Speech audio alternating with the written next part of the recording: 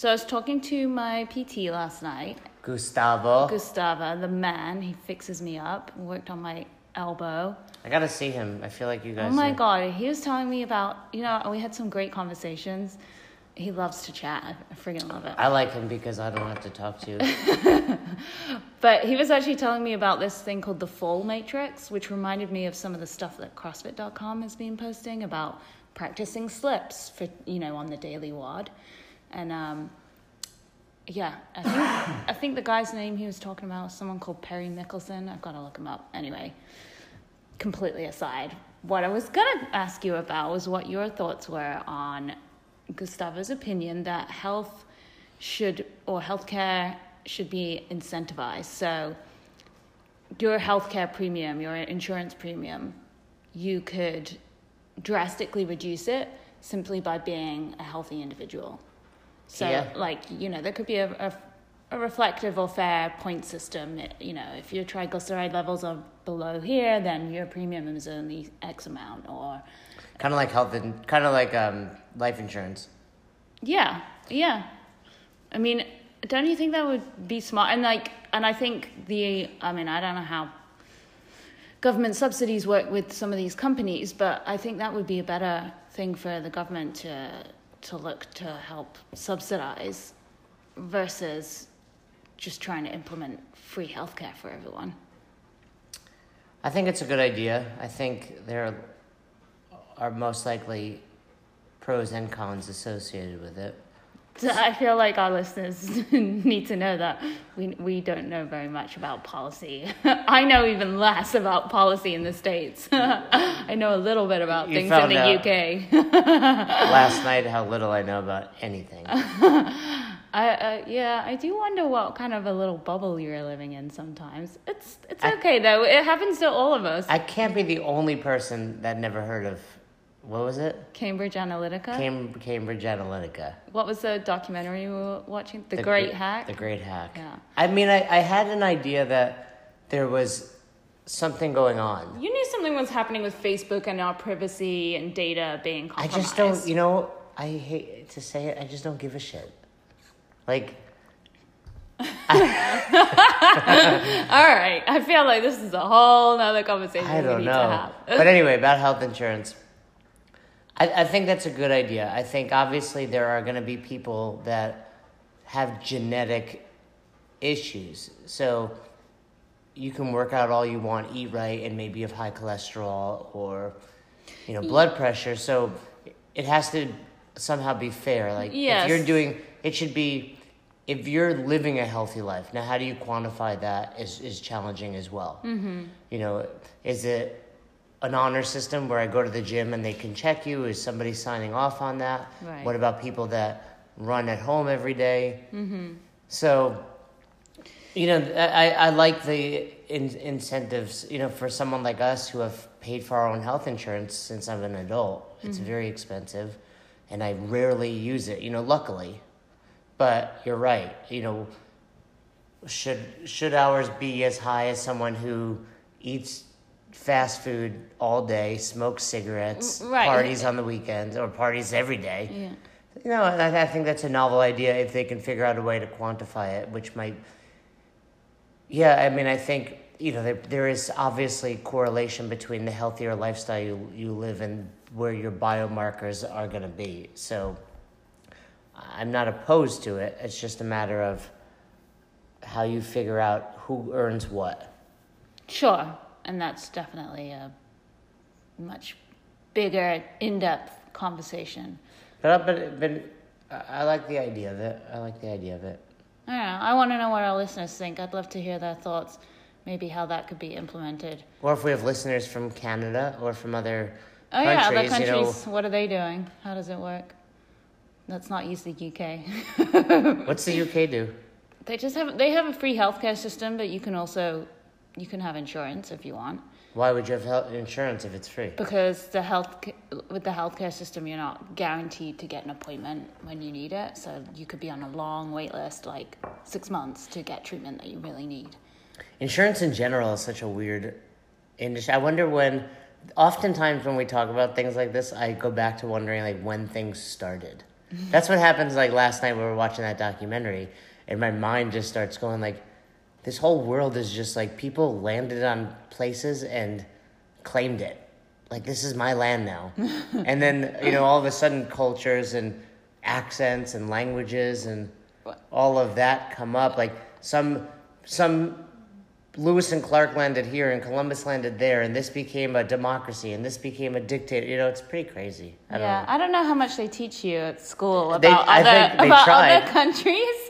This was off the back of, because the program was talking about Brexit and the EU.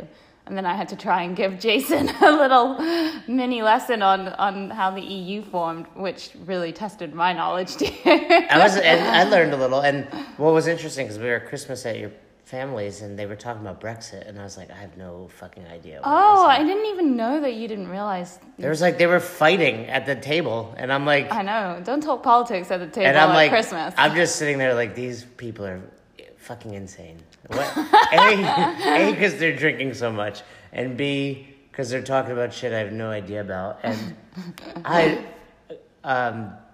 so anyway, I listen to Howard Stern quite a bit, and there's a guy on Howard Stern that doesn't know a lot about history as well. Oh, right. And what's his name? His name is Sal. Okay. So Sal doesn't know much about history, and the goof on him is that he pretends to. And I don't know so much that he's pretending. I think he really thinks he's right, and he says things that are even I know are wrong. I think I've heard him talk before, yeah. But I listen. I'm like, they'll ask him about, what is this? And I'm like, I don't know what that is either. The difference is I'm like, I don't know, where he's making up some answer. So they mentioned a book called Don't Know Much About History. Oh, yeah. And, have you started reading it? I downloaded it from the library. It's like 40 hours. It's an audiobook. I haven't started it yet, but I am intending on listening to that and just kind of understanding. It's too bad I didn't care about this in school. Well, I think, with age comes different interests, so. It was the way in which they taught it. It just wasn't interesting. I know, that was like when we were watching the Black History Month documentary by Kevin Hart, and you were like, if they only presented history like this in school, I would have learned stuff. I'm like, yeah, it's a shame that they didn't have famous celebrities coming in to teach you. Well, I'll tell you one. Okay, last thing, and then we'll let it go. In 6th grade, there was a song called "We Didn't Start the Fire." Oh yeah. Billy Joel. Okay. Harry Truman, Doris Day, Red China, Johnny, right? I know every lyric, because they played a fucking video of Billy Joel talking about it. Right, but were you at the time like, what is this about? Or were you like, this is a cool song? I loved Billy Joel. He was my favorite musician growing up, until I found the Grateful Dead. So I loved Billy Joel. So of course I was interested in the song first and foremost.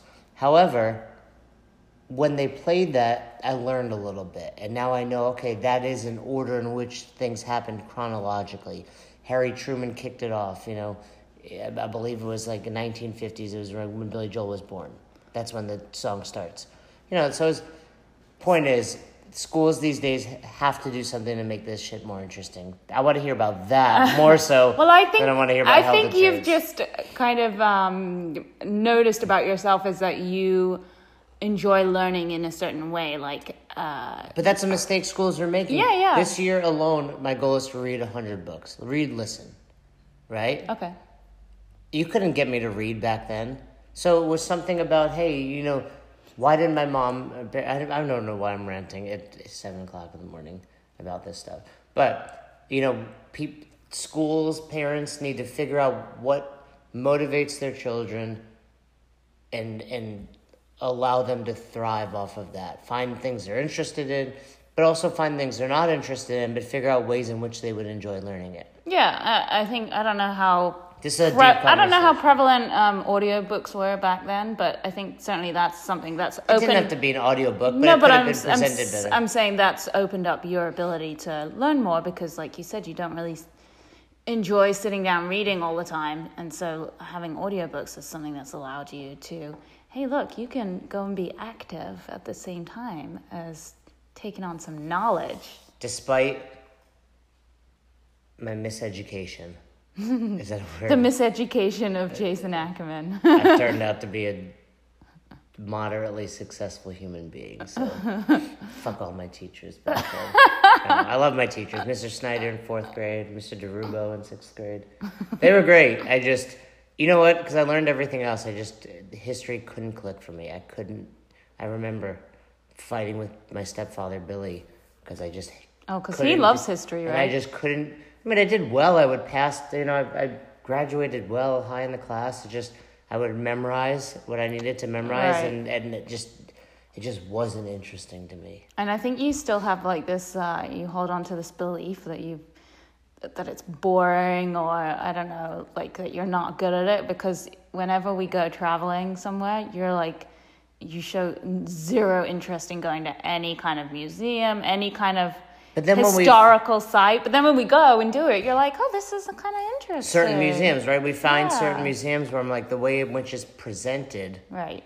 I can't recall anyone in particular. Can you? What, that we went to recently? Yeah, that I enjoyed.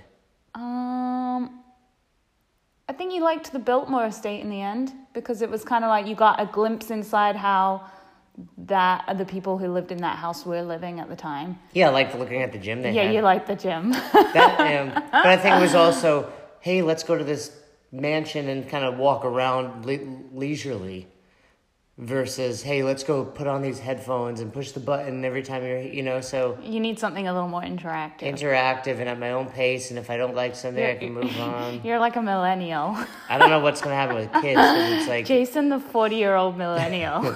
With kids, where it's like, you're going to want to get them educated, but, hey... I think we need to go back to Gustavo. He seems to be very successful with homeschooling his 5 children.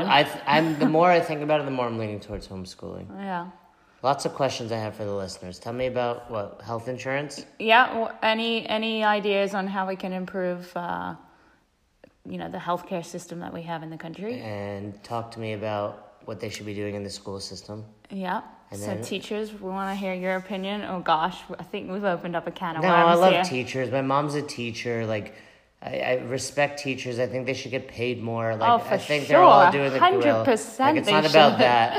And for a lot of them, in fairness, they're handcuffed to whatever the schools are telling them to do. It's a bigger problem than just, and I'm sure this day and age, it's a struggle with social media and all that. So it's not a knock. When I was in school 30 years ago in elementary school, it's completely different than what it is today. Yeah. So I understand all and maybe because of that, it is easier. Who knows? But I'm anxious to hear about that and whether or not we should homeschool.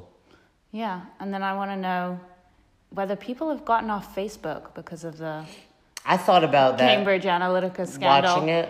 It made me think about it, because a lot of our clients have said to us, in the last 6 months or so, hey, I'm not on Facebook. And it's made me think, wonder why these people aren't on Facebook anymore. I think it's one of those things, too. I watch it, I'm like, maybe I'll get off Facebook. And I'm like, one person. And again, I get it. It's all like, hey, if one person does it, it's all that matters, and it's a trickle. And at the same time, whenever people bring up this kind of stuff, and I know it's a silly mindset, I'm like, I don't care what they know about me.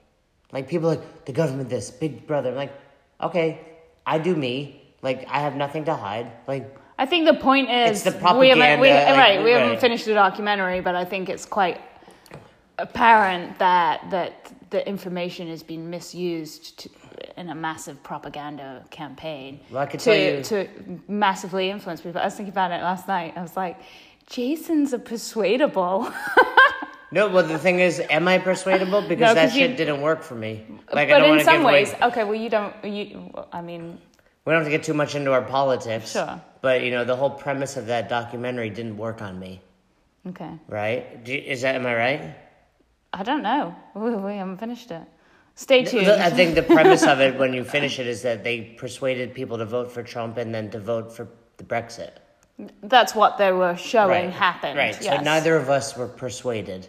Well, I didn't have an ability to vote. Yeah, okay. Were you going to go vote for Trump? Oh, I see what you're saying. No. Okay, so there you go. Okay.